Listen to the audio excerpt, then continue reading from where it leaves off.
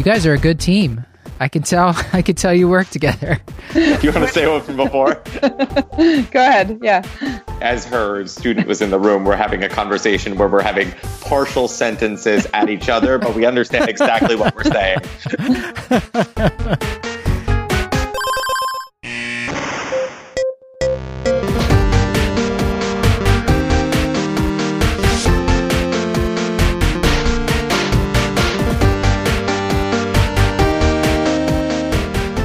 Welcome back to the Curbsiders, the internal medicine podcast that uses expert interviews to bring you clinical pearls and practice-changing knowledge. I'm Dr. Matthew Watto, here without my normal co-hosts, Dr. Stuart Kent Brigham and Dr. Paul Nelson Williams. Unfortunately, they couldn't make it tonight, but we have two great guests and a great conversation on hepatitis C, so I'm going to get right into the guest introductions here. Our first guest is Dr. Gina Simoncini. She's been on the show twice before. She's an associate professor of medicine at Temple University Hospital. She attended medical school at the Lewis Katz School of Medicine at Temple, where she completed her residency training, as well as a year as a chief resident. Dr. Simoncini went on to complete an HIV fellowship at the AIDS Healthcare Foundation and has recently completed her Master's of Public Health at Temple University. Dr. Simoncini's interests include HIV care, the treatment of hepatitis C, women's health, and LGBTQ care, and we are especially happy to have her back on the show. Our other guest is Dr. David Koren. He is a board-certified pharmacotherapy specialist and infectious diseases clinical pharmacist at Temple University Hospital. Dr. Koren graduated from Temple University School of Pharmacy and completed his pharmacy practice residency at Yale New Haven Hospital, and then completed an infectious diseases residency at the Cleveland Clinic. Since returning to Philadelphia, Dr. Koren has been the primary HIV pharmacist in both the infectious diseases and internal medicine-based HIV practices at Temple. He additionally serves as a clinical educator in the areas of HIV and hepatitis C, precepting for both the Temple University Pharmacy Residency Program and as an adjunct assistant clinical professor for the Temple University School of Pharmacy. David continues to practice in the multidisciplinary and collaborative practices at Temple with focuses on medical education, management, and access. This discussion with David and Gina goes all through the basics of hepatitis C and how it can be treated with the new direct-acting antiviral therapy. And I think you're really going to enjoy this. It has a lot of great clinical pearls in there from both of our guests. So without further ado, here's my discussion with David and Gina. This is Dr. Matthew Watto here with two great guests for this topic of hepatitis C and how we can treat it in primary care. Our first guest is Dr. Gina Simoncini. She's an associate professor of medicine at Temple University Hospital, coming back for her third appearance. Is that right, Gina? Yeah, it is actually. Yeah, you're becoming a regular on the show. That's I'm great. a lifer. Congratulations, Gina. I'm so happy for you. And also on the show tonight is Dr. David Koren. He is an infectious disease clinical pharmacist at Temple University Hospital and also an adjunct professor at the Temple University School of Pharmacy. Hi, David. Hello, glad to be here. Yeah, thank you so much for coming on the show. I actually, when Gina suggested that we have you on the show, I was like, that's a great idea. And we might be doing this for future topics as well. Like in the hospital, it's always nice to have a pharmacist rounding with you. And I feel like this is like virtual rounds, like me, you, and Gina. And it's good. It's a well-rounded team. Glad to be part of the team. Since you're the new guy, I wanted to ask you this question first. Can you give the audience a one-liner to describe yourself, just so they can get a sense of who you are? So I'm a 33-year-old male who's an infectious disease clinical pharmacist with an interest in HIV and hepatitis C. And I enjoy going to the gym and probably trying every restaurant in Philadelphia. That's a pretty big goal there, actually. Philly it has some good food, so good luck. What can you recommend to our audience who lives in Philadelphia? What's a good restaurant? I'd probably say Zahav. I'm Israeli, so I'd say that it's a very good representation of good Israeli food. I agree. I really like that beet hummus. Yum. It's so good there. I get that answer. I've asked that to probably 3 or 4 people since I moved back to Philadelphia, and I think about 2/3 have said that. So that's interesting. And Gina, people know you, but could you remind them, what do you want them to know about you? So I'm a 30-something, approaching 40-something physician. I work at Temple. I'm an internist, and I did fellowship training in HIV medicine. So I have clinical interest in HIV and hepatitis C and prevention of both. That's why we've asked you on the show, of course.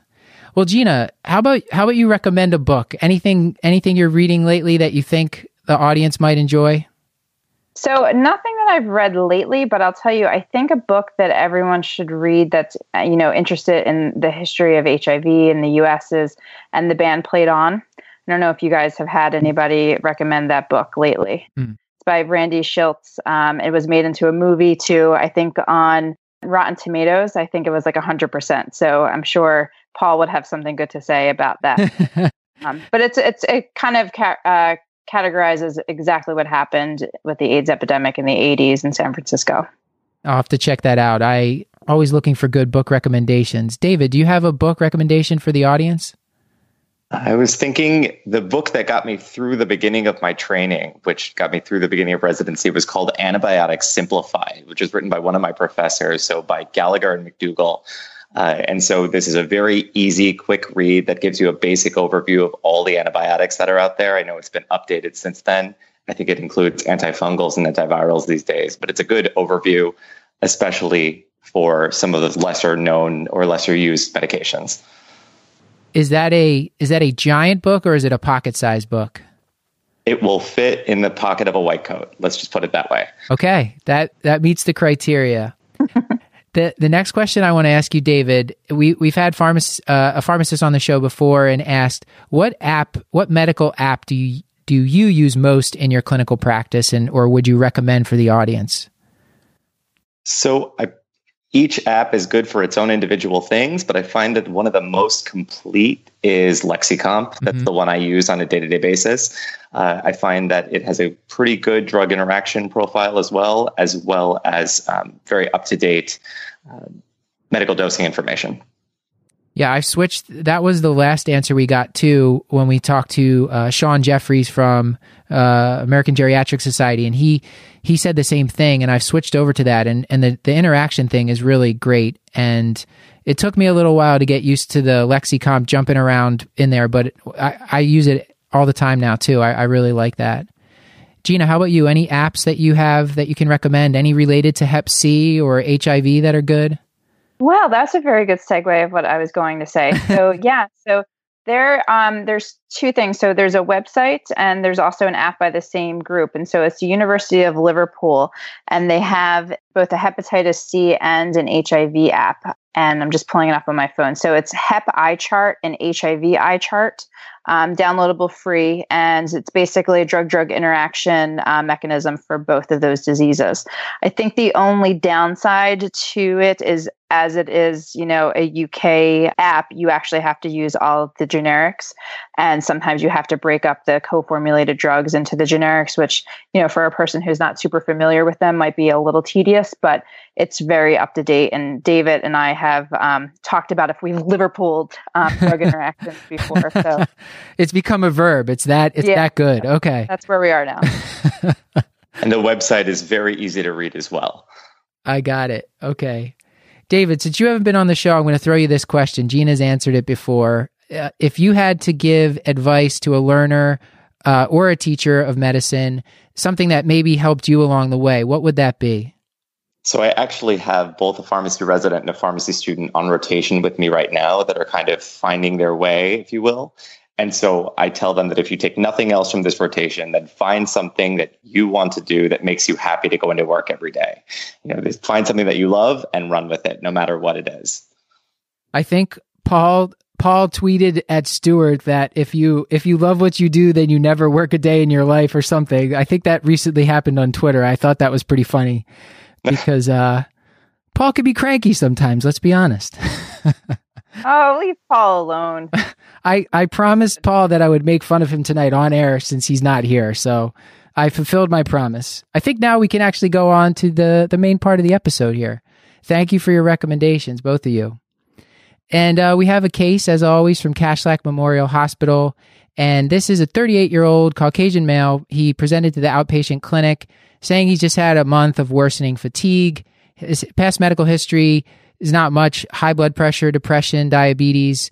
He is living in a men's shelter because he was evicted from his house. He smokes marijuana. In the past, he's experimented with cocaine and injection drug use, but none currently. And he's on an antidepressant. He's on a blood pressure med. His UTOX is positive for cannabinoids, and his HIV assay is non-reactive. Hep C antibody is reactive. And Gina, I'll throw this to you. Where do we start with a patient like this?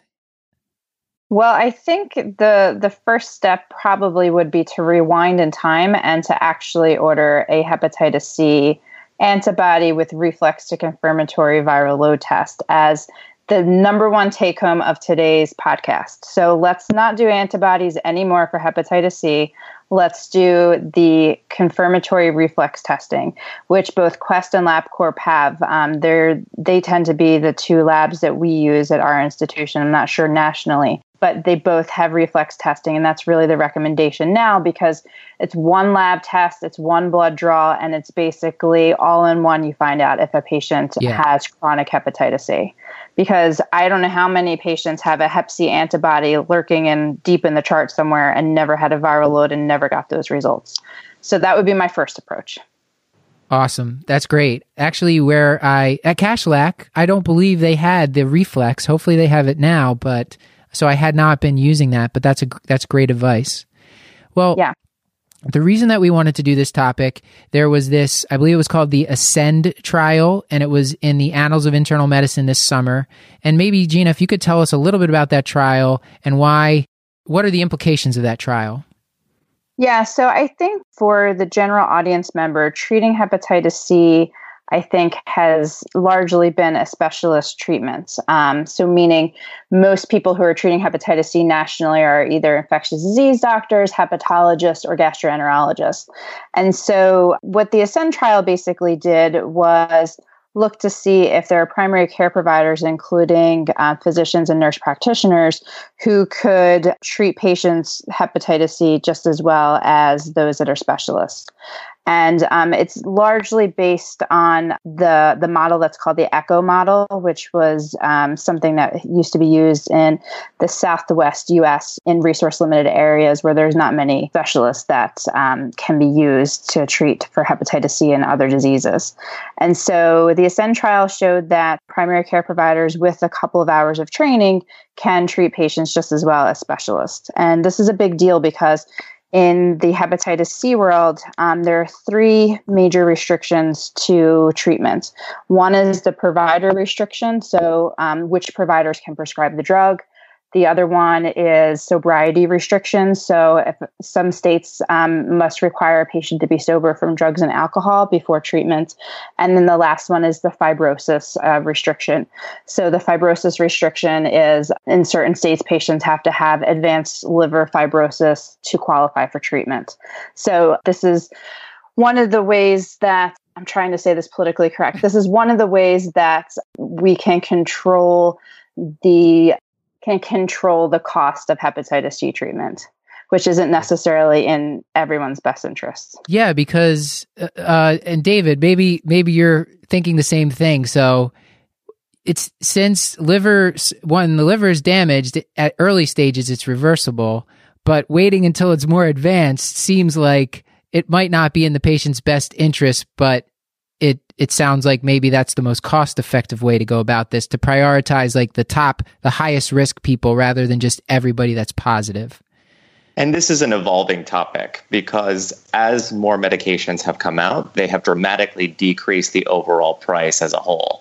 We were talking about the news articles with $1,000 a pill when we first started with the new direct-acting antiviral treatment that we're going to talk about. But as more medications come out, there's been pretty much a price war driving down that price as things go along. Well, that's good news. And since we were just talking about the fibrosis, Gina, can you tell us a little bit about let's say we did get the reflex test and the reflex was positive, there was hepatitis C RNA in this patient's blood. So we've kind of confirmed the patient has an active hep C infection. What do you do next before you start treatment here? What are they testing? So in terms of evaluation for a patient prior to hepatitis C treatment, we usually get a CBC, and one of my favorite clinical pearls for medical students and residents is if a person has hepatitis C and they have low platelets, they have cirrhosis until proven otherwise. So it's a really nice poor man's marker of whether or not a patient has cirrhosis without having an ultrasound or another type of test. So CMP for AST and ALT, and then renal function. CBC, then we do genotyping. And we also do another test, which is called the NS5A resistance test. There are certain drugs that can have resistance to that part of the hep C genome. And so we need to test for that. And then we do coags, and then we do hepatitis B testing. So we do the surface antigen, the core antibody, the surface antibody. And then we generally get something that is called the fibro test or FibroSure, depending on if it's Quest or LabCorp. It is a proprietary test. So it's a non-invasive marker of fibrosis that's based on serologies. And then we get a liver ultrasound. So that would be our complete workup. Now, I know from reading about non-alcoholic fatty liver disease, there's this magnetic resonance elastography, and then there's the FibroScan, which is sort of like the ultrasound version of the elastography. At least that's how I think of it. And are those tests essential, or does this blood test like kind of supplant that? Can you tell someone's fibrosis score based on that? Can you categorize them as high advanced fibrosis based on just blood work? I'll tell you what we do, and then I'll tell you why we do it. We basically do lab markers for fibrosis because it's easiest on patients. Mm-hmm. And we know that it has been validated for patients in terms of being able to determine their fibrosis. And then most importantly, it's accepted by the insurers as a format of fibrosis. There is no patient I ever meet who wants to have a liver biopsy. Right. And although liver biopsies are gold standards, there is a 15% sampling error. And so you have to do multiple passes. It's invasive. And there's, increased risk for infection and bleeding and, damage to a surrounding structure. So liver biopsies have really fallen away. I would say next to serologic testing for fibrosis, I think the next most common thing that's done is transient elastography, also known as fibroscanning, which is also proprietary terms. And so the idea with this is that it's similar to ultrasound, but the vibrations that get made by the ultrasound probe gets converted into a fibrosis marking.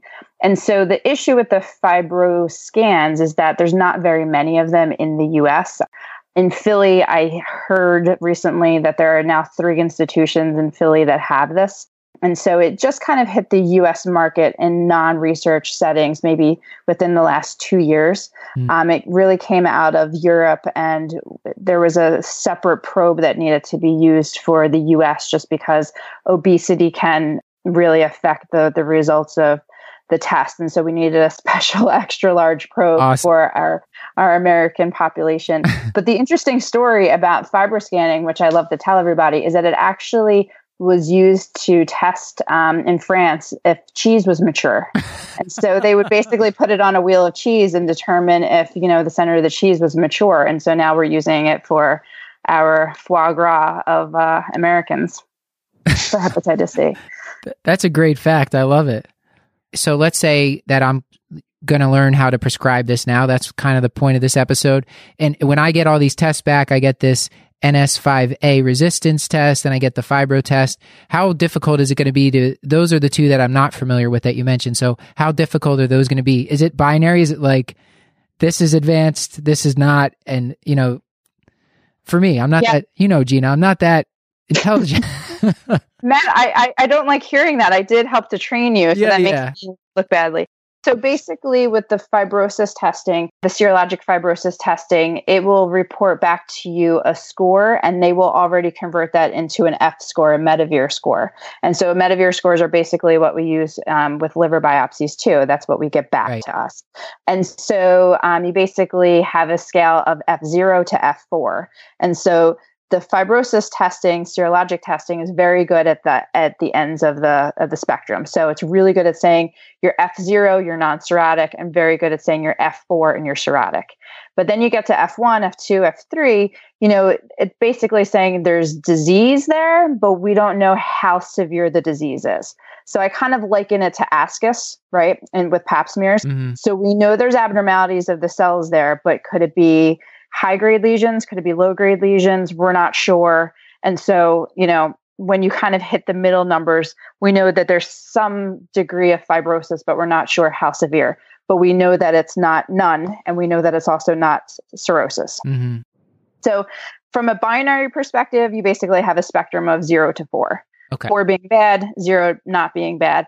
And then depending on what your state requirements are with Medicaid or the insurer's requirements will kind of determine what level you can treat at. So in Pennsylvania right now, we can treat anybody who's F1 or worse. So F1, F2, F3, F4. There are a lot of states who are just F4s, so you can only treat patients who are cirrhotic. And then, as we're starting to see more drugs get on the market and reduction in price for treatment, we're seeing that there's getting to be expanded access, but it's slow. Mm-hmm.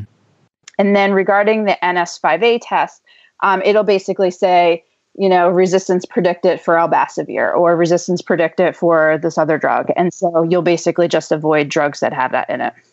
And based on that NS5A resistance panel, should you need that can dictate the length of treatment of certain medications. So depending on the medication that you use, such as Grozopravir, Elbasvir, the brand name being Zepatier, if you have certain resistance, you would be treating for 16 weeks as opposed to 12 weeks. So it's possible to overcome this resistance, and that's all well explained within the guidelines. Okay.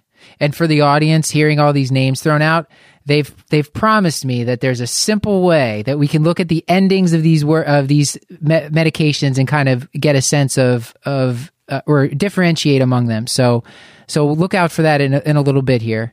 Okay, and then the next part, the genotyping. There's many different genotypes. I read that the genotype 1 is the most common in the U.S., and so that's the other part that would be reported. Anything specific that we need to know about that before we move on to talking about treatment here? Oh, absolutely. David, do you want to take over that one? So I would say that genotype 1A, although it is the most common, can be the most difficult to treat alongside genotype 3. So genotype 1A is the most studied, just given the prevalence in the United States. So we have the most data for these patients. And so with those patients, we may have to do that extra resistance testing, as we were previously mentioning. But with genotype 3, especially in the compensated cirrhotic patients, this can cause a problem down the road. So we at least want to make sure that we keep an extra close eye on these patients to make sure that they're virologically suppressing. And there are certain drugs that are what we consider pangenotypic, meaning they would work against all genotypes. Mm-hmm. And there are certain drugs that don't have as great of outcomes with all genotypes. And so you do need your genotype to help to determine the treatment course. Mm-hmm. Let's move on and try to talk about, let's take, David, maybe give us a typical case that comes back to you that would be relatively straightforward to treat to start there, and how we would start to counsel the patient about what to expect on treatment here. Sure. So let's say you had a 55-year-old male who used cocaine 30 years ago, who's monoinfected, no other comorbidities, and so has been taken into care. And so given that there's no comorbidities with this patient, we want to make sure to get all the laboratory results that was said before, but also set the stage and set expectations for the patient. Mm-hmm. Because the patient needs to make sure that they know that this is a very important treatment. Gina and I usually like to say this is like a really nice Christmas gift you get once in your lifetime because the medications are just so expensive. And so the patient understands the gravity of the treatment. And that being said, the patient needs to understand that this is only maybe a 2 to 3 month commitment. However, at the end of that 2 to 3 months, they still need to come back for their cure labs 3 months after that. So after that being said, to set the stage of saying, okay, well, how many pills are you going to take? Many of the treatment options are 1 pill once a day. However, there's a new option that just came to market that's actually 3 pills once a day. And then noting whether or not it needs to be taken at morning or evening, whether or not it needs to be taken with or without food. And finally, making sure to stress the importance of strict adherence. Now, Gina, for the drugs, can you tell us your trick to remembering kind of by looking at the ending of the words here so people can kind of, or maybe lay out the basic ones that exist? Yeah, so I think that to dumb it down, because, I need to break it down for myself always. I think there are 3 parts of hepatitis C targets that we should know about. So it's the NS5A, the NS5B, and then the protease inhibitor. Mm-hmm. In terms of the endings, so if anything ends in ASVIR, so that's A, S as in Sam, V as in Victor, IR, like in ledipasvir, that would be an NS5A.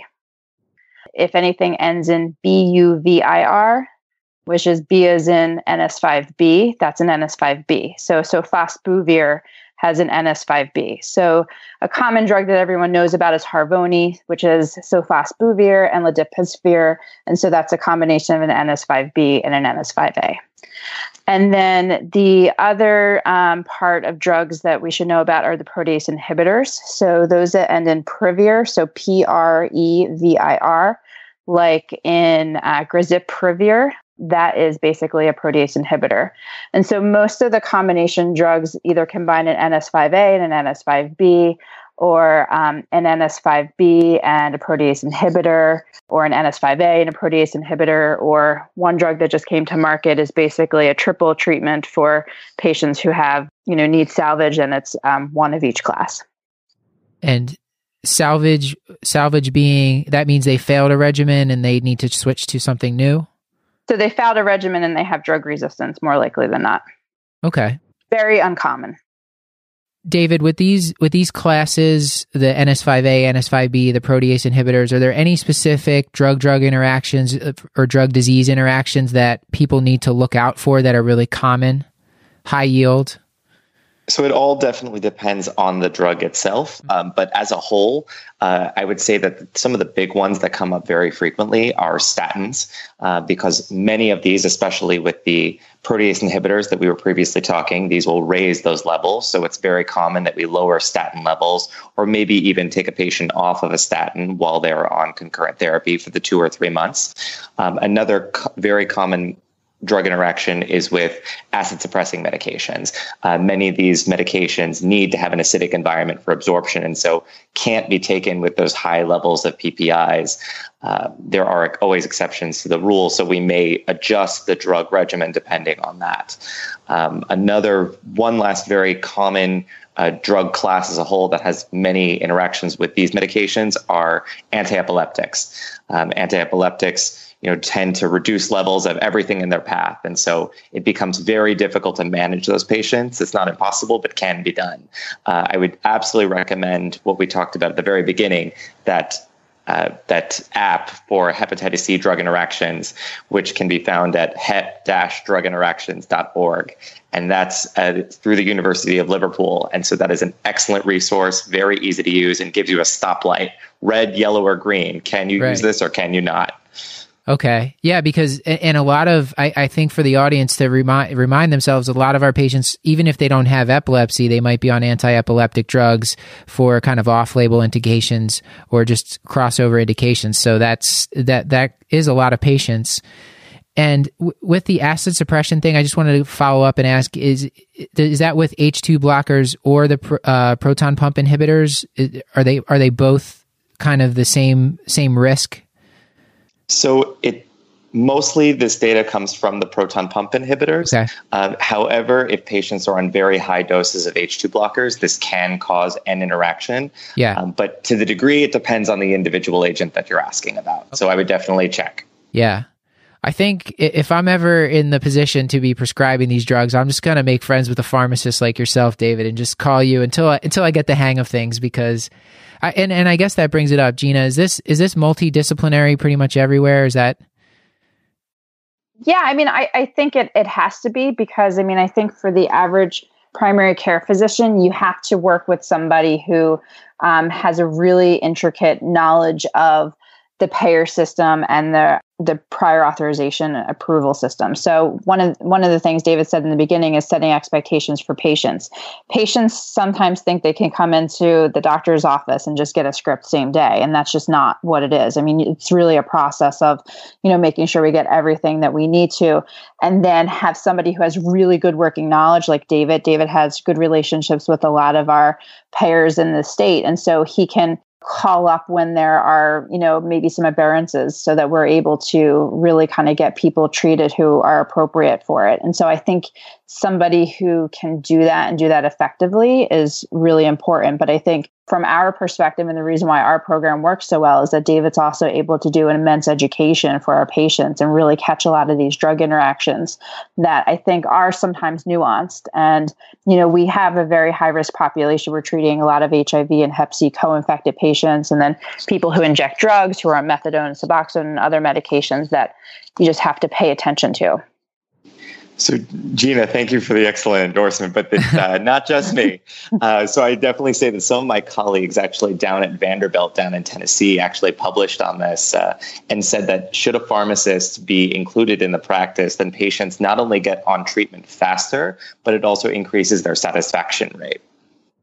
And so, I mean, I think for the average primary care physician who's interested in taking this on, my two pieces of advice would be, if you're going to start treatment, treat people who are very straightforward and who are, I don't want to say easy, but who are good citizens. So, you're not starting with very complicated patients from the get-go. So, we all need to kind of increase our confidence when we're treating for, new things too. But I think starting with, a cadre of a few people, and then making sure that you have resources for when you don't know what to do. So befriend a good person in, the region, or your regional SIGM or your regional ACP area, that you can say, hey, I'm going to start treating Hep C because there's such a need and there's so few specialists in my area. Can I call you for kind of backup advice about what to do in these scenarios until I kind of get my feet wet and become the local expert? And that's sort of what we did at Temple, because, we have so much disease burden, and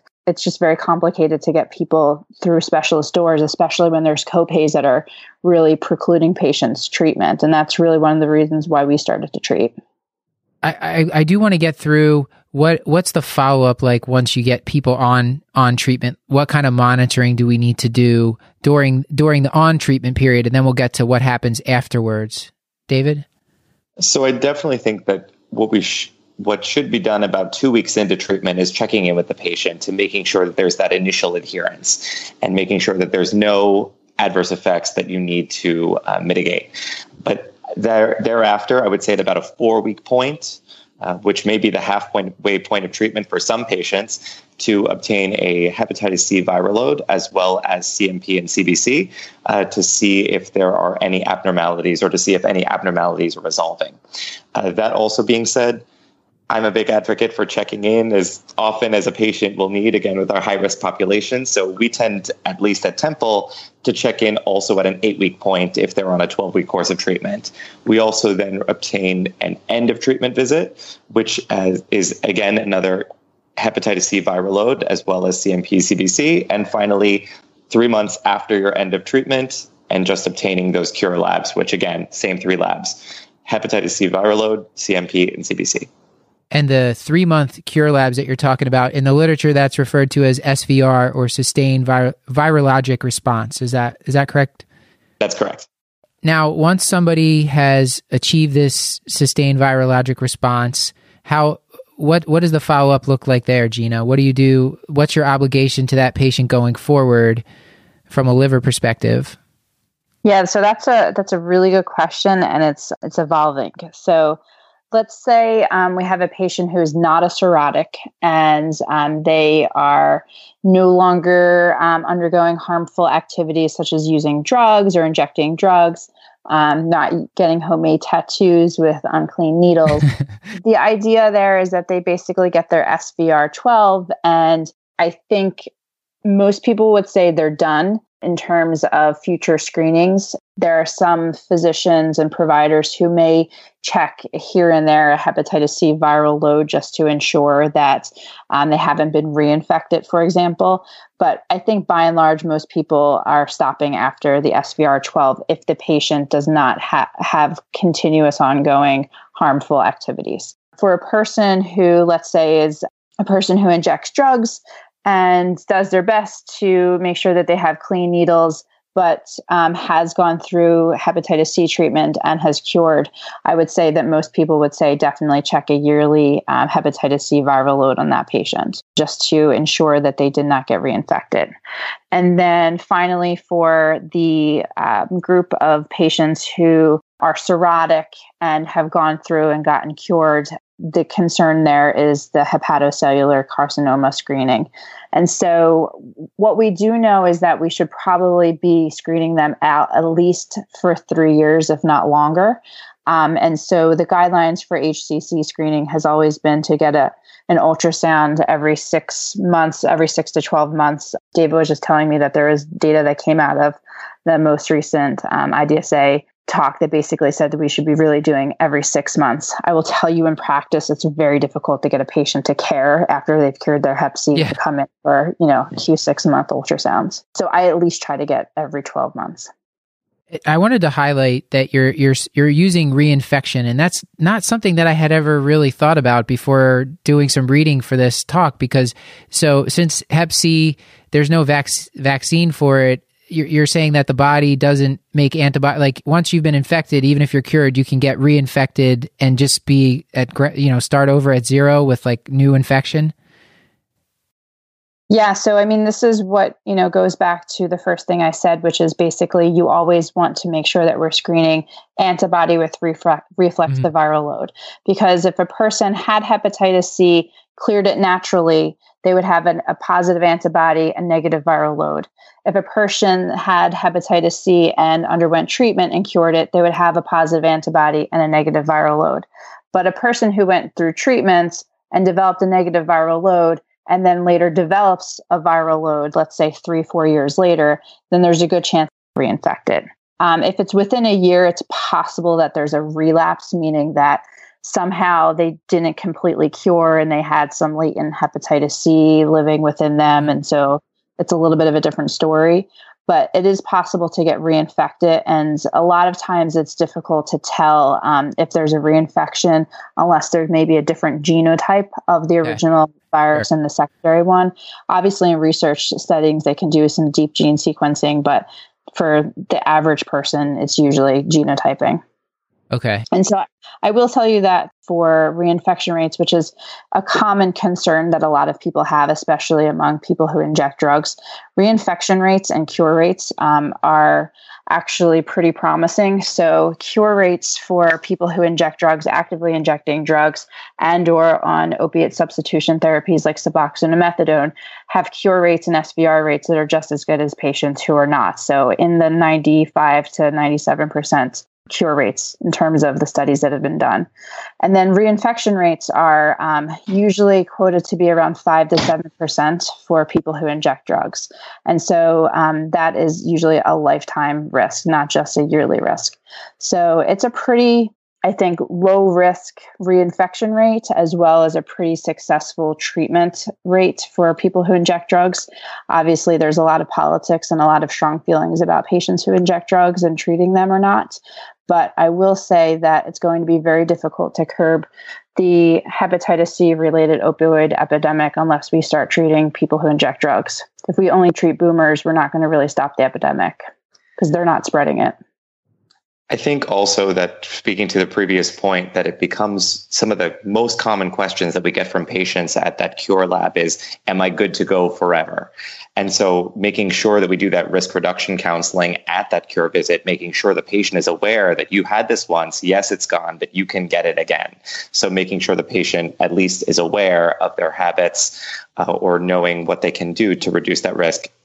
And so usually at that cure visit that we have, or the SVR visit that we have. So, talking about future harm reduction is really important. So, a lot of patients are like, no, I'm done with injecting drugs. I'm never going to go through it again. And so I think it's really important to contingency plan for patients. And, in Philadelphia, we're blessed to have a syringe exchange program so that patients are able to get clean needles if they were ever to start using again.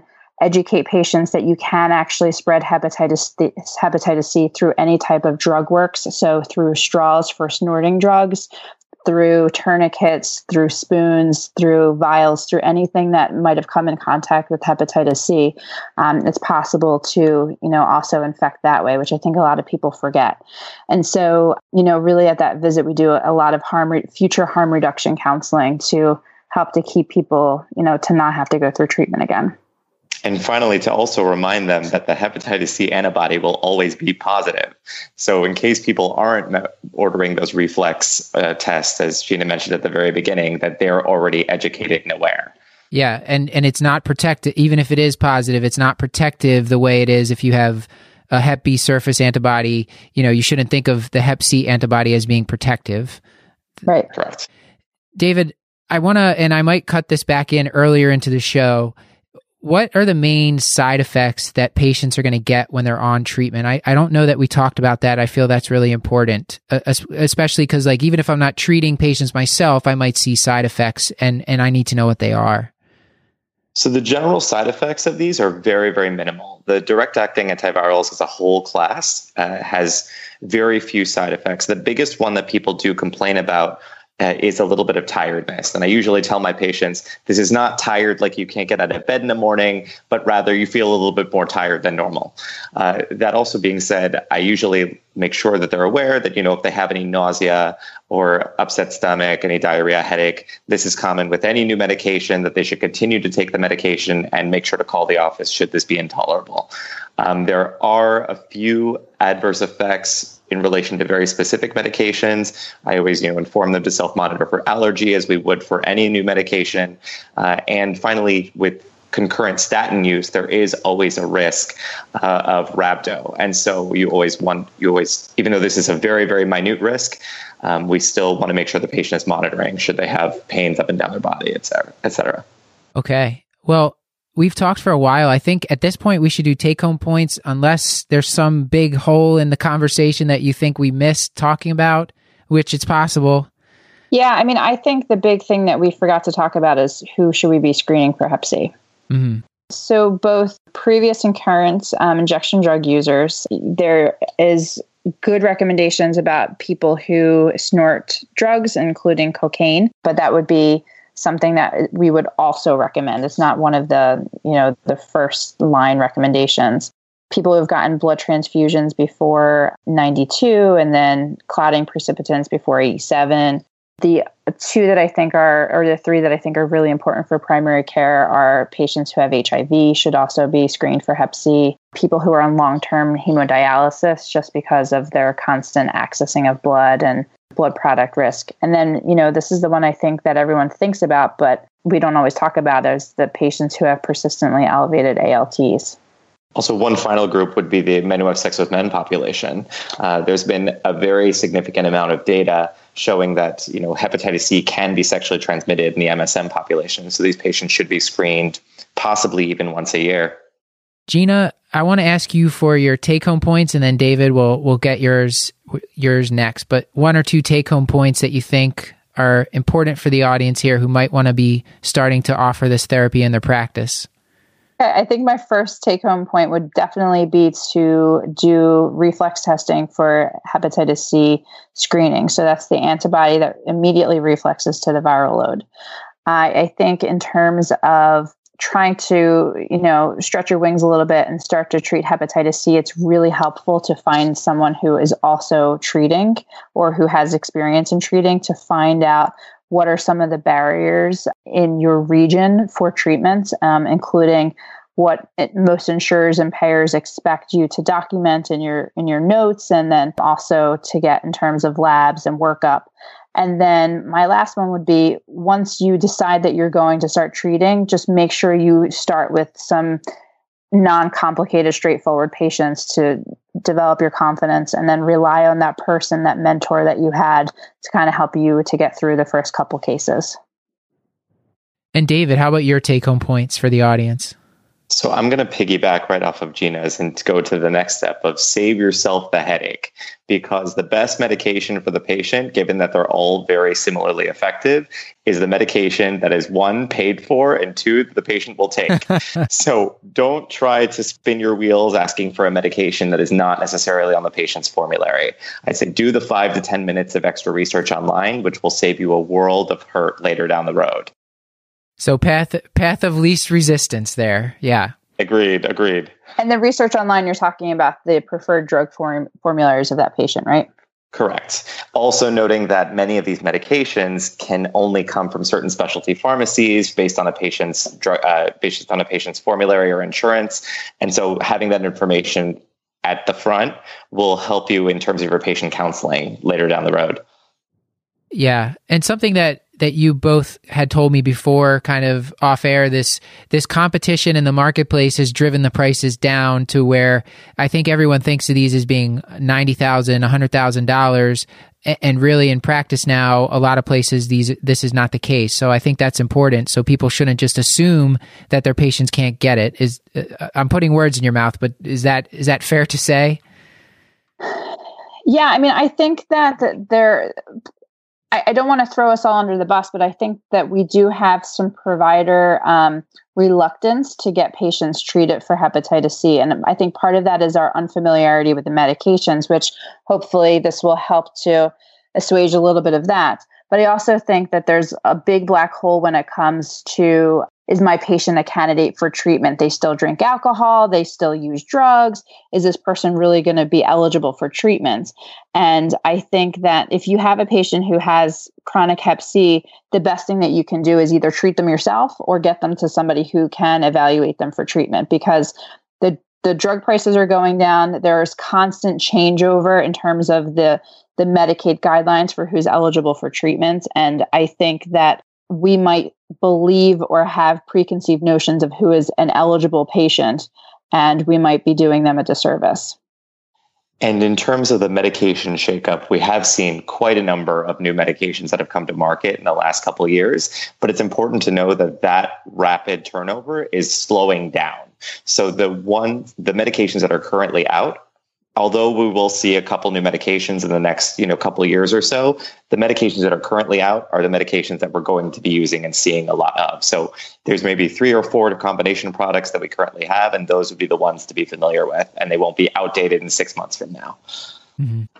And I just have 3 quick other things that I want to give a shout out to, and then I'll stop talking. So, okay.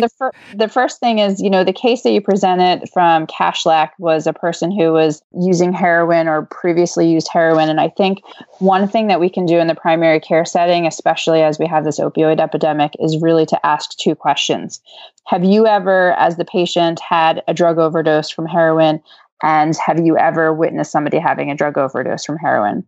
And if they have yes as either answer, then that's a great patient to do some overdose prevention counseling with, including offering them Narcan or naloxone, which in our state of Pennsylvania is free, and actually patients can go to the pharmacy for it because there's a standing prescription from the Surgeon General in Pennsylvania. Not the case in all states, but you can prescribe Narcan as a primary care physician. Most Medicaids cover it for $1 copay, if not for free. So that's one thing that I think every primary care doctor should know, because I think that's something we can actually do something about. The second thing I wanted to tell you guys about is that, and I think this is a little known fact, is that if we actually treat patients' hepatitis C and cure them, and patients also have comorbid conditions like diabetes, the likelihood of the diabetes control getting better and improving is pretty high, because we are improving the insulin resistance that the patient has because of the hepatitis C virus. So we cure Hep C, we improve insulin resistance and diabetes outcomes. I love that. I never heard that before. That's awesome. I know. I wanted to throw that in there because, we're being measured now by our quality. So we have to get those A1Cs down. And then last but not least, I guess this is like my B number 2 take home hit list is David and I didn't mention it, but we keep referring to it.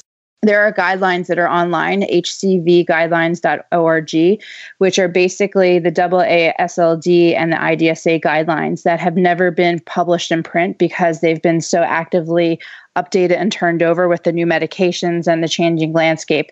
But that's a very good resource. It talks about basically who to treat, how to treat by genotype, by special populations, by CKD patients, which we didn't really get a chance to talk about, by transplant patients. I mean, more complicated stuff, but it's a really good resource for people who need to start to get familiar with this. Can I add in one extra point? We previously, this would go with the previous conversation, we were talking about Hep B and why we get the Hep B serologies. And so the reason behind getting those Hep B serologies is there's actually a black box warning on all of the co-formulated direct-acting antivirals, so that should a patient be hepatitis C and hepatitis B co-infected, even if the hepatitis B is under control, there is a risk of hepatic flare and loss of virologic control. And so those patients would just need to be monitored a little bit more closely. Whether or not it's clinically relevant is still kind of evolving and left up to debate, but those patients should just have a closer eye on them. Yeah, and I found an article that I'll include in the show notes about that. There's some case reports of this, and it wasn't recognized. There was delayed recognition in some of those case reports, so that's definitely a great point to mention. So the best article, if you want it, is actually from Hepatology, and it was written, the last name of the author was Belperio, first name is Pam, and she had the entire thing from the VA system. I think it's like 63,000 patients or something like that. Awesome. Okay. Well, thank you so much, both of you. I mean, I think this topic is deep. I think the training for the providers in the Ascend trial was like 3 hours. So we tried to do it in an hour, which is, a tall order. But I think this is a good starting point. And my goal was that not necessarily that people can treat today, but that they'll at least know if their patients are being treated by a specialist or by someone else, or they're seeing patients in the hospital that are on these meds. Now we'll kind of know what to look out for. We'll feel a little more comfortable. So thank you so much to both of you. Of course. And, I think, David, I'm speaking for both of us, but if there are individuals in your listening audience who want to start treating and need some backup, we are happy to help. Yeah. Absolutely. Send them our way. Okay. All right. Awesome. That's it. We're done.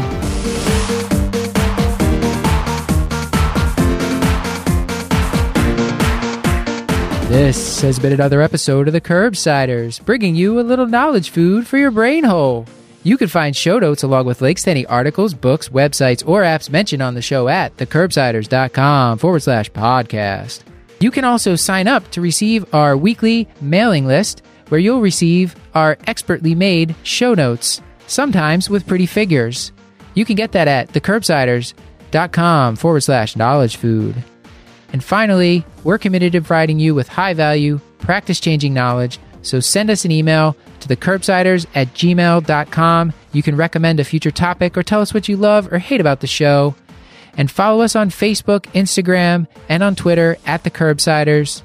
And before I say goodnight, I'd like to thank Sarah Roberts and Jordana Kozupski, who helped write this episode and make our wonderfully done show notes. Until next time, I've been Dr. Matthew Watto. Good night.